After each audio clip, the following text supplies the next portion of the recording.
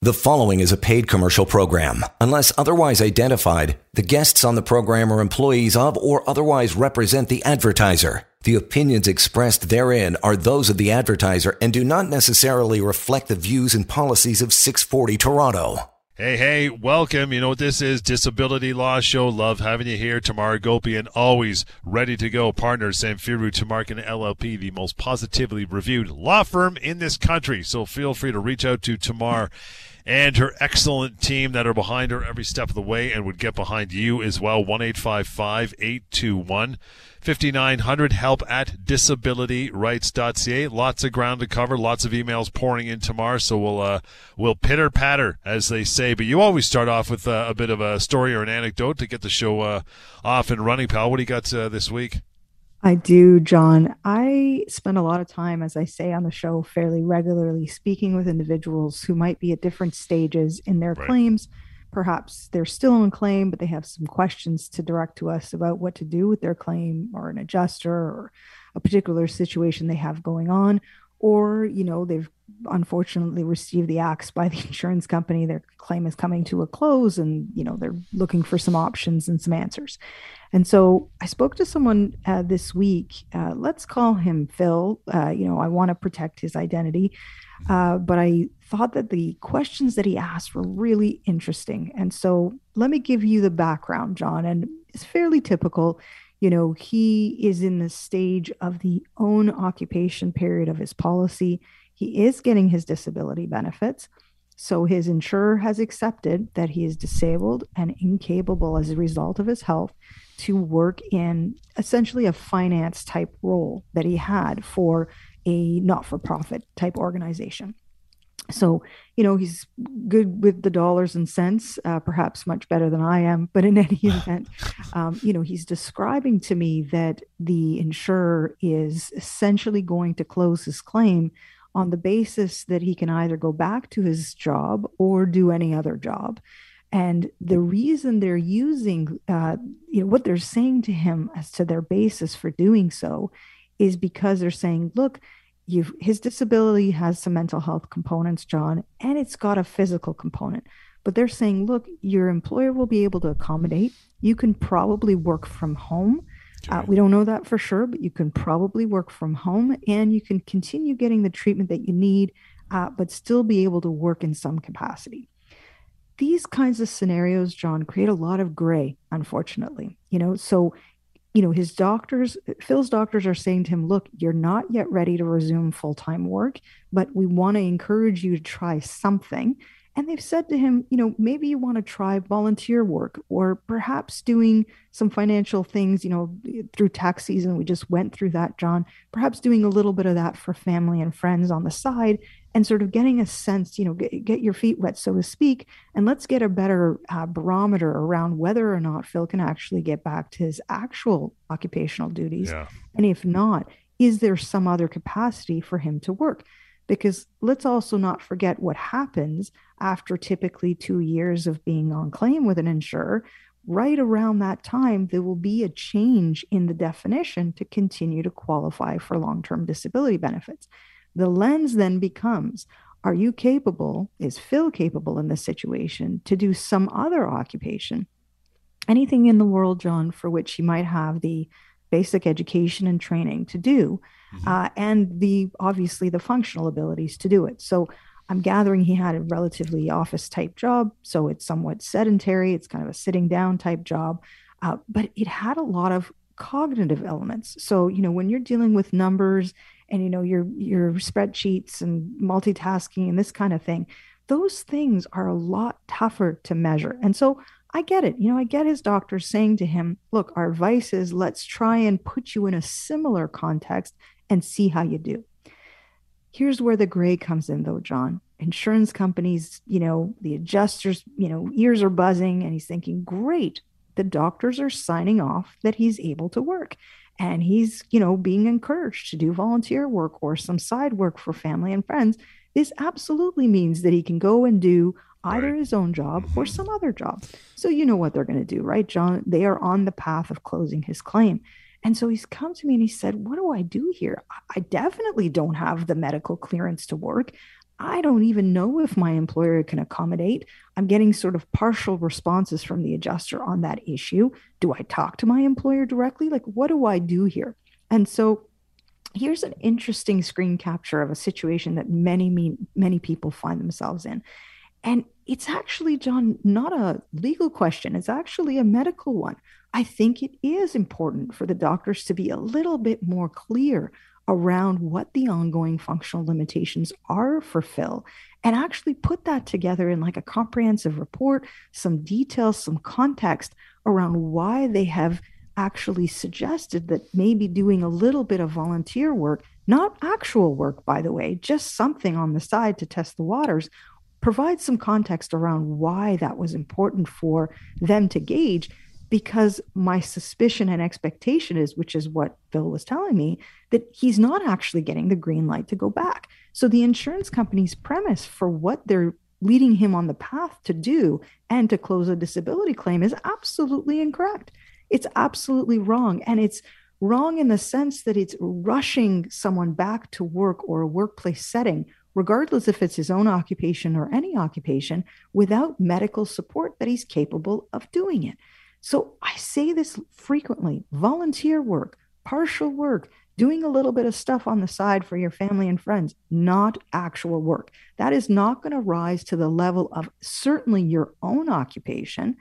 And then any occupation is typically about 2/3 of, your salary and income that you were making before, right? So if you're basically, maybe charging a friend $50 to do their tax return, that is not going to get you 2/3 to a regular salary as a financial individual.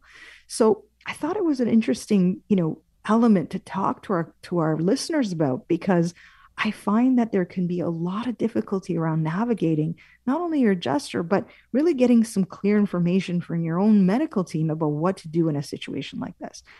And I think the clear takeaway here is, look, absolutely have an open dialogue with your doctors. Do not rush back to any sort of work setting. Don't consider volunteer work or any other type of work, frankly, unless you really do have that support from a medical basis to actually make those attempts. And then look, insurance companies are going to do what they're going to do. And if they are wrong in what they are doing, that is why we are here, right? Our consults are free. You can contact us at any time. We're happy to talk this through with you. It may mean we have a few conversations, exchange some emails, and see how these things progress. But it allows me then to give guidance to people like Phil to say, okay, this is what you're going to do with the insurance company. This is what you need to do with the employer. And let's see where this lands. But the key in his situation, in my mind, was going back to the doctors. And with that, I implore you to reach out to Tamar anytime. It doesn't matter if you think you don't have a case or you don't think you have any legs to stand on. It's not all about the insurance company. And we try to reiterate that every show. Again, 1-855-821-5900 to reach out to Tamar and the team. And help at disabilityrights.ca, which is where we're going to go now. First email of the show. Let's get this in before the break. Tamar, Janine writes in, says, hey, Tamar, went on disability for depression and bipolar and had a late miscarriage a year ago while on LTD that affected my depression. I found out I was pregnant and had another miscarriage that needs to be treated by doctors. It is so much pain to go through again. Do I need to tell my LTD insurance about this? Will they try to stop my LTD because I was pregnant again? Will it be bad for my claim? A lot of stress there. Yeah, poor Janine. Look, I'm so empathetic and sympathetic of this situation. And it's never easy to deal with these kinds of issues. And then on top of everything else, having to deal with disability. I think what I'm not entirely clear on is, look, is she still on disability? Is she not on disability? Let me shed some light on how that would work. Most disability policies will have a section that says, we're going to pay the disability benefit, except we won't pay in these circumstances, okay? And those exceptions include a parental leave period. So it sounds to me as though Janine actually hasn't started her maternity leave or parental leave period just yet, but in fact has been going through fertility issues with some mental health conditions related to that. No surprise there. And so, my inclination is, yes, I know it is incredibly painful to share this information with an insurance company and an adjuster who doesn't know you.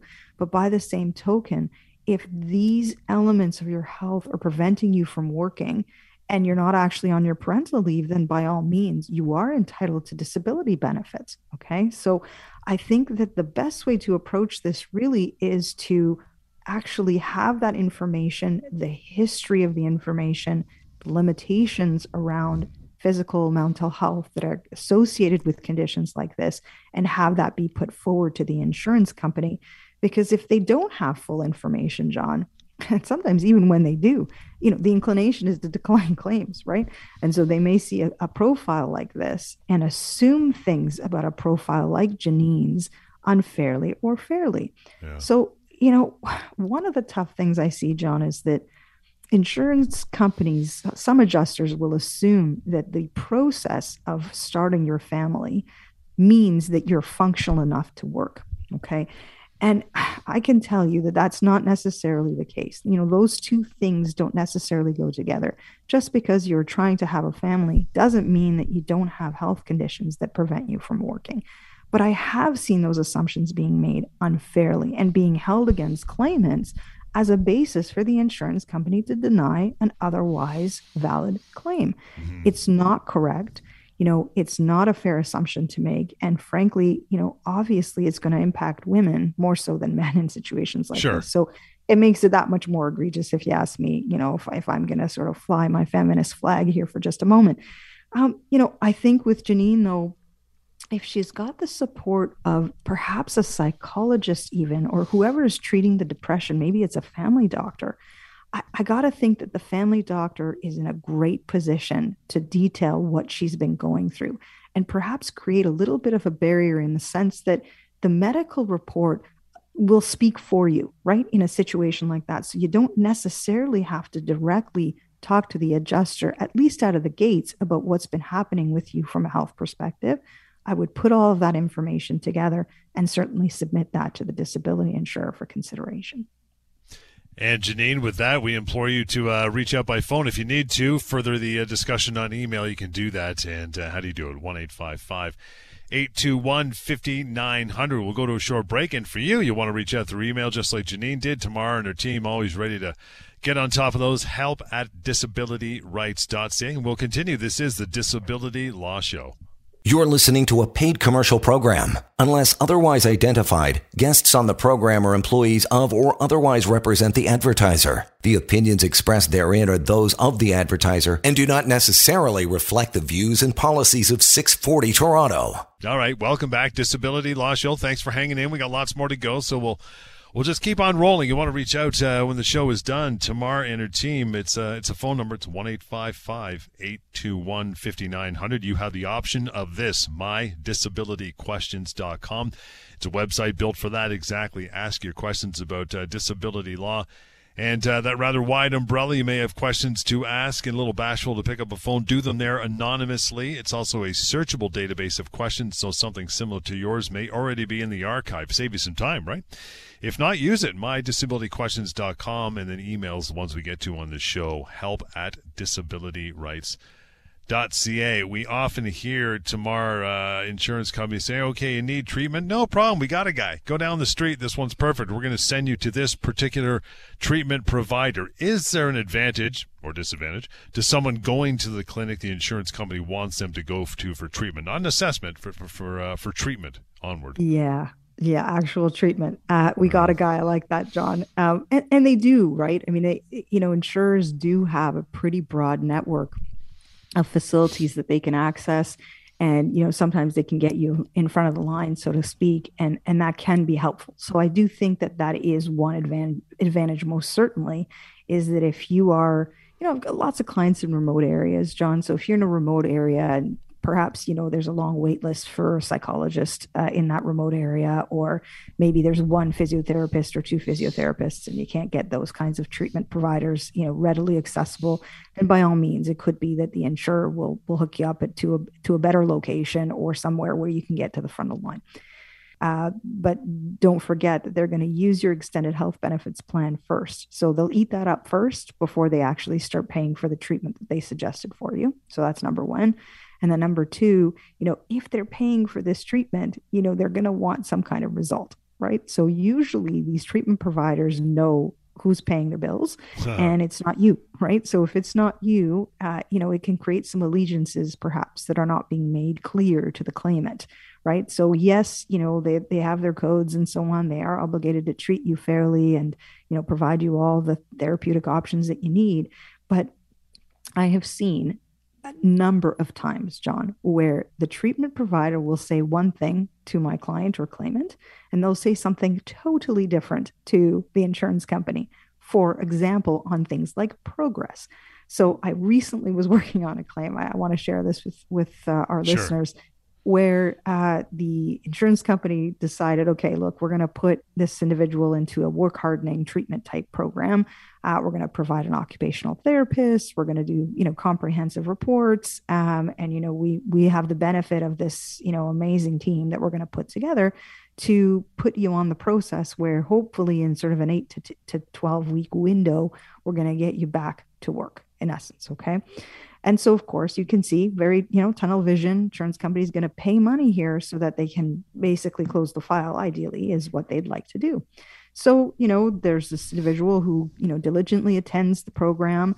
And then, assessment report after assessment report, more problems, barriers, health issues are identified by the treatment provider. So every time, this individual is going for treatment and therapy, the report that's getting sent to the insurance company is showing that there's these barriers. Okay, well, look, now, this individual wasn't able to do this particular exercise or wasn't able to accomplish this particular homework.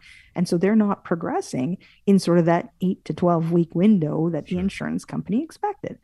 So there's an uncomfortable phone call then that happens between the treatment provider and the insurance company, unbeknownst to my client, by the way. Okay. That essentially says, look, I don't think this individual is going to be ready to get back to work. And nothing is said to the claimant in that regard. Basically, they just get a letter saying, if you don't complete the treatment, you're going to get cut off because our policy says you are obligated to continue the treatment and, you got to do it and we'll continue paying you while you do the treatment. But if you don't want to do it, we're going to cut you off. Because the backdrop of that, of course, was that the treatment itself was causing a whole bunch of health issues for her. And anyway, I could go on and on and on. But it just highlights in my mind, John, the issues that can come with just blindly going along with the insurance company's treatment provider. Okay. So absolutely, it creates some access to treatment. Absolutely, I can understand the financial benefit if you don't have to pay out of pocket for it. But just bear in mind that the allegiances could be towards the insurance company. There could be some biases there. And if you don't have your own treatment providers in place in that same time frame, then you're not going to have anybody in your corner to say, look, this person is struggling. Your treatment is exacerbating his or her conditions. This plan is not realistic. This individual is not going to be able to get back to work in the time that you expect. Exactly. Yeah. So look, yes, there are some advantages, but I think the disadvantages outweigh the advantages. So if you can get your own, doctor to direct that treatment to a provider that is known to them, then I would much, much prefer to see individuals go down that path, and so that they can get, open, transparent treatment and reports about progress that aren't sort of biased or colored by the insurance company's involvement. And anytime there's any discrepancy or they're not sure, just call you. I mean, seriously, before they sign on just say, you know what, I caught what you said in the show, but I want a little more detail tomorrow. So before I say yes or no to the insurance company and this particular provider, give me some advice, right? 1-855-821-5900. It's how you do that. And Tamar and her team standing by. Hardeep, I guess, is our next email. Thanks for writing in, Hardeep. Again, it's help@disabilityrights.ca. Says, I've been on LTD since January 2020 with fibromyalgia and migraines. I also have been approved for CPP disability as well as a disability tax credit. My insurance company is sending me to one of their doctors for a mandatory medical assessment. Can they do this? My doctor has told me I'm permanently off work, so I don't see the point of it. I don't see the point of it either. So the short answer is yes, they can do this. Okay. And so it ties very nicely to what I was just talking about with treatment providers. So let's not forget, there is a policy in place, right? This is a contract. The contract is written by the insurance companies with some minimal input by your employer, usually their group plans. And so the terms and conditions absolutely favor the insurance company, most especially when it comes to, we can have you assessed. If we think you need rehab, we're going to get you the rehab. We're going to make you go. because if you don't go, we're going to cut off the claim. So this kind of thing we see quite a bit, John, and I think we see it more so in claimants like fibromyalgia, migraines. These are inherently what we call subjective type claims, right? It's not something that you see on a scan or an x-ray or so on, especially fibromyalgia in particular. I've got lots of clients who have this condition, very, very difficult one to diagnose and very, very difficult to treat. And so it's, very technical, but it's a diagnosis of exclusion, which means they go through a whole host of other testing and evaluations and then conclude that it must be fibromyalgia. And so the challenge with that is that most insurers, doesn't fit neatly in a rehab box where they can say, okay, we're going to give you this, and then you should be better and you should be back at work. And so when you've got profiles like Hardeep's, because it's so subjective, they're going to want their own doctor or their own treatment provider to make that same assessment about your limitations. Fibromyalgia in particular also is very variable. Depending on, the level of it or how the symptoms impact you, it can change by person to person. So yes, is the conclusion probably going to be the same types of conclusions that have already been documented by Hardeep's, doctors? Absolutely. But unfortunately, in order to continue receiving your disability benefit, you as a claimant do have an obligation to abide by the terms and conditions of the policy, which include submitting yourself to one of these assessments.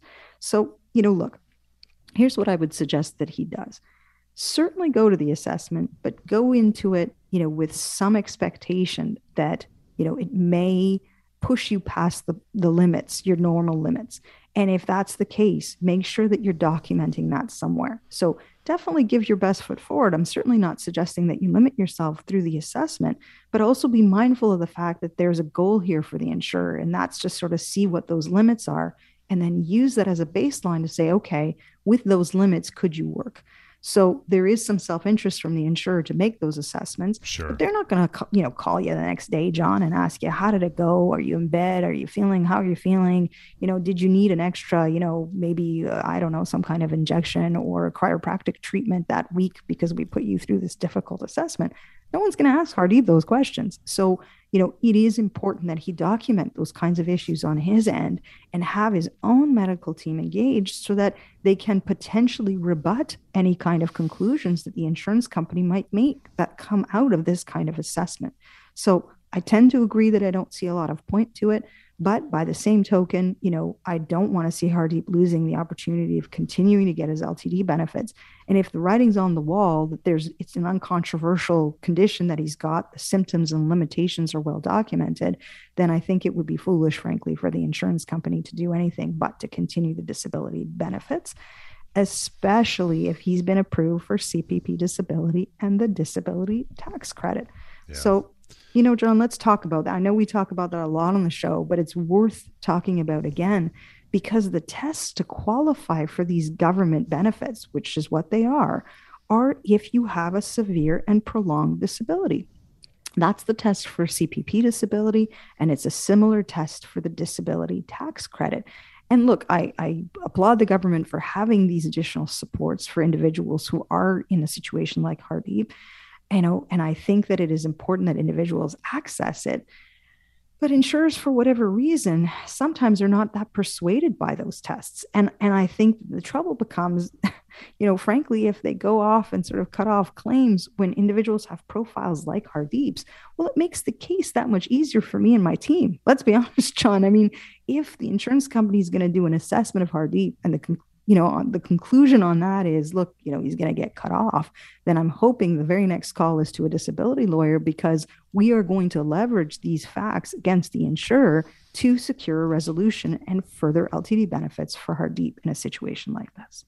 Do you almost sometimes, I know we got to break in a couple minutes, but do you sometimes see this coming around the corner, especially with a diagnosis like fibromyalgia, which sounds technical, but from a medical standpoint, it basically breaks down to fibromyalgia, muscle pain. That's what it means.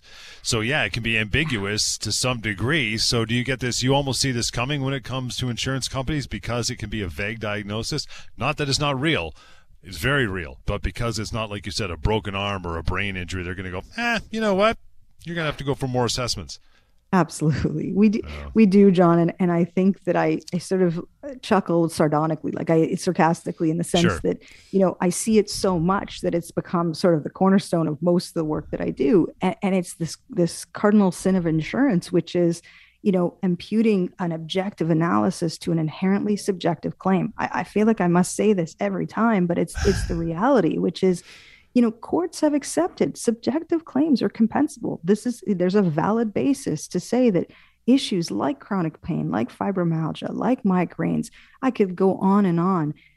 If they have symptoms that are disabling individuals from working, it equals to disability benefits. And I think that insurers get frustrated because, to your point, it doesn't have a strict course of, okay, we're going to give it 6 months and then this individual is good to go.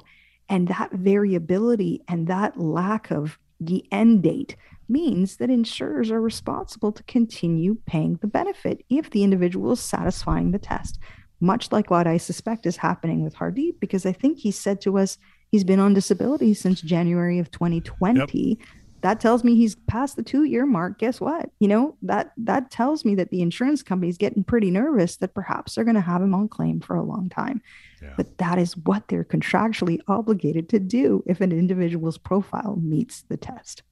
Lots more to come. Thanks, Hardeep, for the email, reaching out by phone, or for you as well, 1-855-821-5900. And we'll continue. More Disability Law Show is coming right up. Stick around. You're listening to a paid commercial program. Unless otherwise identified, guests on the program are employees of or otherwise represent the advertiser. The opinions expressed therein are those of the advertiser and do not necessarily reflect the views and policies of 640 Toronto. Yeah, Disability Law Show back at it. Tamara Gopi and partners, Samfiru Tumarkin LLP, the most positively reviewed law firm in the country. You can reach out to Tamar and her crew anytime. We'll keep giving that number out, 1-855-821-5900, help at disabilityrights.ca. We haven't talked about this in a little bit, Tamara, so let's cover it. And that is, when it comes to addiction, how do insurance companies deal with it? Is it more likely the insurance company will deny that disability claim? Because I know we're coming off fibromyalgia, so I thought I'd throw addiction next, right? Yeah. Tough questions today, John. That's a tough one. It's a tough one, but a really fair one, because addiction in and of itself is a disability, right? And this could be in many different forms, many types of addiction, gambling, obviously substance, alcohol, drugs. Exactly. It can be the whole range of it.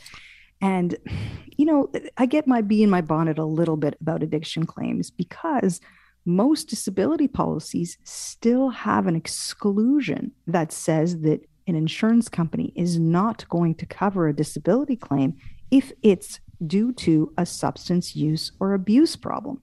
And there's case law that says this is against human rights. I mean, you can't have these kinds of provisions in your disability policies. So I just scratch my head that these insurers still have them, and then scratch my head even stronger, if I may say that, when they use it to deny claims, right? I think it just sort of adds insult to injury. And so, yes, could that element of someone's disability be the basis for a denial of a disability benefit? Absolutely. I have seen it very regularly.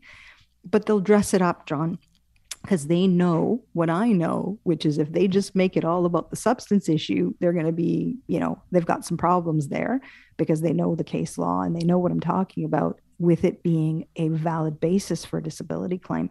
But there are concerns from the insurance company, wrongly, I may add, that, a substance issue perhaps is one that is difficult to resolve. Okay. So, if anyone has anyone in their world that has had substance issues before, or any kind of addiction issues, they can relapse and remit. So, yes. Look, I'm not a doctor. I'm not coming at it from that direction. Just generally having the experience with clients and claimants who have dealt with addiction issues, it comes and goes. And when it comes and goes, it just doesn't fit within what insurance companies, disability insurers, want to do with claims like this, John. They want to approve, they want to support for a little while, maybe get you the right treatment, and then they want to cut off the claim, close it out, move on, get you back to work, right? That's the way their model works, or perhaps not even approve it at all. And so the challenge becomes persuading them that even with treatment, you still have ongoing health issues. Because With addiction, it can come with lots of mental health elements. It's somewhat complex to treat. And so insurance companies will use the appropriate treatment clauses in the policy to deny these kinds of claims. That's what they'll do. So they won't say directly it's related to substance issues. They'll just say, look, if you're not under proper treatment, we don't think that this is appropriate for us to be paying the benefit. So maybe you've got to go to rehab. Maybe you've got to do a specific counseling. But if you don't do those things, we're not going to continue paying the benefit, or we're not going to approve your benefit at all, which is very, very unfortunate. It brings to mind a client that I'm working with right now, very similar situation. So she's had addiction issues for a long time. And the insurance company actually approved the claim out of the gates, which I was pleasantly surprised by, put her through a fairly comprehensive rehab plan. And it was, at their expense. They paid for most of it, used her extended health care plan to pay for some of it. And then determined, wrongly by the way, that after she was done with this plan, she was good to go, ready to get back to work. And the treatment providers were telling the insurance company, no, she's not ready to get back to work. Yes, she's been clean and sober for the last 8 weeks since she's been in our plan, but you've got to give her support after she's part outside of our plan to ensure that she stays on track and doesn't sort of, fall off the wagon, so to speak. And that's exactly what happened, John. So they cut her off. She's been struggling. Now she doesn't have any money to pay for treatment. She definitely needs more treatment. And, it's just turned her all upside down when she was already on the right path by the insurance company. And so this is situations where it becomes really unfortunate. And frankly, the insurers really expose themselves to extra contractual claims. Things like damages, mental health distress damages, this kind of thing. When someone is in such a compromised state and you rush them off claim improperly after providing some support, this, I don't want to say they've got blood on their hands, John, but it's the profile is just not good. This is not a case where they're going to come before a judge and say, yeah, you know what, we're proud of what we did here. We can stand behind our policy. There's a human behind all of this. And I think the loss of that humanity, at least in that particular instance, made it very egregious. So I'm passionately advocating for, obviously, we've started a legal claim. Awesome. We've put everything, towards the insurer to do right by her. And also trying to navigate, the medical system to see if we can get her some better supports. But at the end of the day, you sort of scratch your head and think, these are the kinds of people that need disability benefits. That is what is meant. This is what they're meant to do. It's supposed to be a peace of mind policy. So look, I'm getting on my soapbox a little bit today, but I think it is important for individuals to understand out there that we are here to advocate. If you need that support, if this profile is sounding familiar, if the insurance company is using your addiction as the basis to decline your claim, please don't hesitate to get some advice. I know it can be overwhelming, but you do have rights in situations like this. It all starts with a chat, right? Don't hesitate to do exactly that, as Tamar always advises. 1-855-821-5900, help@disabilityrights.ca. Oscar, stand by. We'll get to your email after a short break, and you can also ask questions anonymously at mydisabilityquestions.com. We'll continue with more Disability Law Show after a short break. Hang on. You're listening to a paid commercial program. Unless otherwise identified, guests on the program are employees of or otherwise represent the advertiser. The opinions expressed therein are those of the advertiser and do not necessarily reflect the views and policies of 640 Toronto. Disability Law Show indeed. 1-855-821-5900. Your first time listening to us, we hope you learned lots. If you're a repeat customer, we love having you back for another week. You know how to reach out anytime. As I just mentioned, 1-855-821-5900 and help@disabilityrights.ca through email. Tamar Agopian, partner, Samfiru Tamarkin LLP, always there to help. She's got a wonderful crew behind her, and they will take their time and just have a chat with you on the phone and listen to your concerns and your issues and move forward if necessary at that point. Oscar, promised you we get your email. Doing it right now. Says, Tamar, I'm currently on LTD with severe back pain. My insurance company has told me that the 15 weeks of short-term benefits from my employer and my unemployment sick benefit of 15 weeks is counted in the 2 years that I am entitled to. Is this correct? They're now asking me to do a resume and asking for my skills and for my documents for my pension plan. Can they do that? I have no idea what I'm applying for in order to make a resume. I haven't finished high school and I've worked all my life in construction. Can you help me? Wow. I can, Oscar. I can. Really, really good questions. And so I'm going to break them down and talk about them separately. For one, I want to focus on this whole 15 weeks and 15 weeks and the Yes. 2 year calculation. Let's talk Please. about that part. Okay, John. So, what Oscar is explaining to us about is when does the time clock start to assess that first 2 year window? What is that own occupation period? When does it begin? Okay. And some policies, it begins right at the moment when you became unwell to work. So your date of disability is what it's called. And so the insurance company will use that first date where you had medical support that you couldn't work as a result of your health. And they will start the clock, so to speak, for the 24 months or 2 years of payments from that date forward. Some policies, though, will give you credit for the short term period. So that 2 year clock won't start until after that initial period of short term before long term disability begins. So, this idea of credits or time really line up with what's considered the qualifying period or the elimination period. In other words, it's a waiting period between the date of disability, the time you became unwell and could not work, to the date that you started or were supposed to start getting long-term disability benefits. And that period of time varies from policy to policy, John. Sometimes it's 17 weeks. Sometimes it's 26 weeks. Yep. It sounds like in Oscar's case, it's going to be 30 weeks.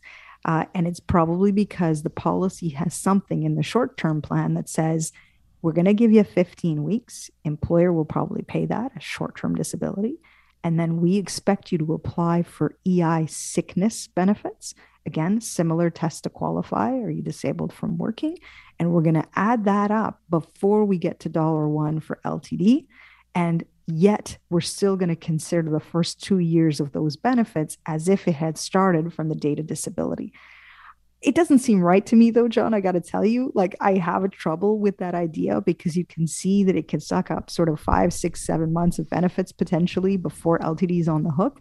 And then it kind of prematurely brings that own occupation period to a perceptual end sooner than theoretically it should. But at the end of the day, it goes back down to, what does the policy say? What are you insured for? Take a very careful look on your employee benefit booklet. Make sure you've got it all figured out and that what the insurance company is saying to you is actually correct. Because if it's not correct, then obviously you don't want to agree to the way that they're calculating the time frames.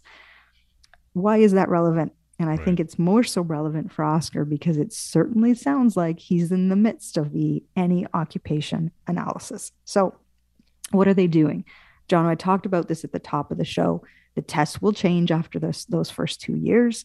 The insurance company will look at whether or not, even with Oscar's health profile, the severe back pain and so on, if he's capable of doing another occupation, something else, not the construction work that he's been doing all his life, but something else that would allow him to work even with his health issues and would give him roughly compensation of 2/3 of what he was making before. So give or take the LTD benefit. That's usually what the LTD benefit is pegged at. So in the process of doing that, the insurance company has to vet, what is your education? What's your background? What's the work that you've done? And they do an analysis. It's called a transferable skills analysis. Can we take essentially Oscar's skills, his background, assume some restrictions given his health, and then look at whether or not we can plunk him into a different job, even with this profile? The thing is, though, John, my team and I will say this very regularly. These transferable skills analysis most times are not worth the paper they're written on. Okay. Oftentimes there's a bunch of gaps. The assumptions are not complete. It assumes a greater level of function than what's realistic. There's a whole host of problems with it. But when I listen to or read, when we read Oscar's email and he says to us, look, I didn't finish high school and all I've done is construction work with a physical health issue, usually the fallback plan for the insurance company is putting you into an office job. And I got to think, when you've got a back problem, you're not going to be able to sit in an office job and do it, let alone having the educational requirements to be able to do a job like that. So look, I agree with Oscar. Like, why do I need a resume? You're right. You're not going to be applying for jobs. but they need a screen capture of what your background is so they can do the analysis on their end and make the determination as to whether or not, given what I've described, he's going to continue to meet the test of total disability beyond the change of definition. And that the onus of that is on the insurance company, John. This is the other thing that claimants don't understand necessarily, is that you think, okay, well, I got to accept what the insurance company is saying. Absolutely not. If they haven't done the right analysis, if they're going to take perhaps a ridiculous position and say, you know what, Oscar, you can do an office job, even though you've never done a job sitting at a computer before, then that proposition is simply not going to fly. And so if that's the case, and that is eventually where his claim is going, then please, by all means, don't hesitate to assert your rights against the insurance company by way of a legal claim. I mean, the analysis alone gives us excellent fodder to challenge the disability insurer on the assumptions that they've made. We do that very effectively on behalf of our clients. We've got a really high degree of success. And frankly, in some ways, I prefer to have the transferable skills analysis because I regularly will poke holes in that, John, and say to the insurance company's lawyer, look, this is ridiculous. You're not going to be putting Oscar in an office job with severe back pain and, very limited educational background. So yes, we can help, especially if it's headed in the direction that I think it is, which is likely the insurer will do their analysis and try and find a way to cut off the claim, unfortunately. And that commensurate income, I guess, is the actual term. That's what, around 60 to 70% of what he was normally getting? Yeah, good question, John. So what I was saying before was that the LTD benefit is pegged at 2/3 usually of what you're making. Right. And so that is the level that they're looking at in terms of putting you into a different job. So it's no longer your ability to go back to your own job and make the same income level. It's reduced, right? It's if you can make 2/3. And so depending on what Oscar was making before his disability, that threshold becomes lower from the insurer's perspective. And so they'll say, yeah, you can, maybe answer some phones or do some data entry and you'll meet that commensurate wage or commensurate earnings, that level that we can say, okay, we've checked off the box as the insurance company and we're sending you back into the workforce because we don't think, pursuant to our policy, that we're obligated to continue paying the benefit when we can demonstrate in our analysis, faulty analysis, may I add, that you can go and do these other jobs in the circumstances. Yeah, you know what? Good luck. I mean, we don't know what Oscar's, pulling down every year, but construction workers, regardless of education, can do very well. So getting him to commensurate income, but just, filing some papers, that could be a difficult task for this insurance company. A lot of these guys do very well in construction. Absolutely. And I think that's where it becomes super important that you have a clear understanding how the analysis is being done by the insurance company, what information they have about your level of income and experience. Do be comprehensive about that information to the insurer, especially if it's going to help you persuade them that their analysis doesn't make sense and that it's not just an easy fix to put you into an office environment and earn 2/3 of what you were making before. And that is it for another week. Tremendous stuff as always, my friend. You want to reach out to Tamar Agopian? You can do that right now that we're done. 1-855-821-5900 by phone, through email to help@disabilityrights.ca, and online for questions anonymously. You can ask them with your keyboard, mydisabilityquestions.com. We'll catch you next time on the Disability Law Show. The preceding was a paid commercial program. Unless otherwise identified, the guests on the program are employees of or otherwise represent the advertiser. The opinions expressed therein are those of the advertiser and do not necessarily reflect the views and policies of 640 Toronto.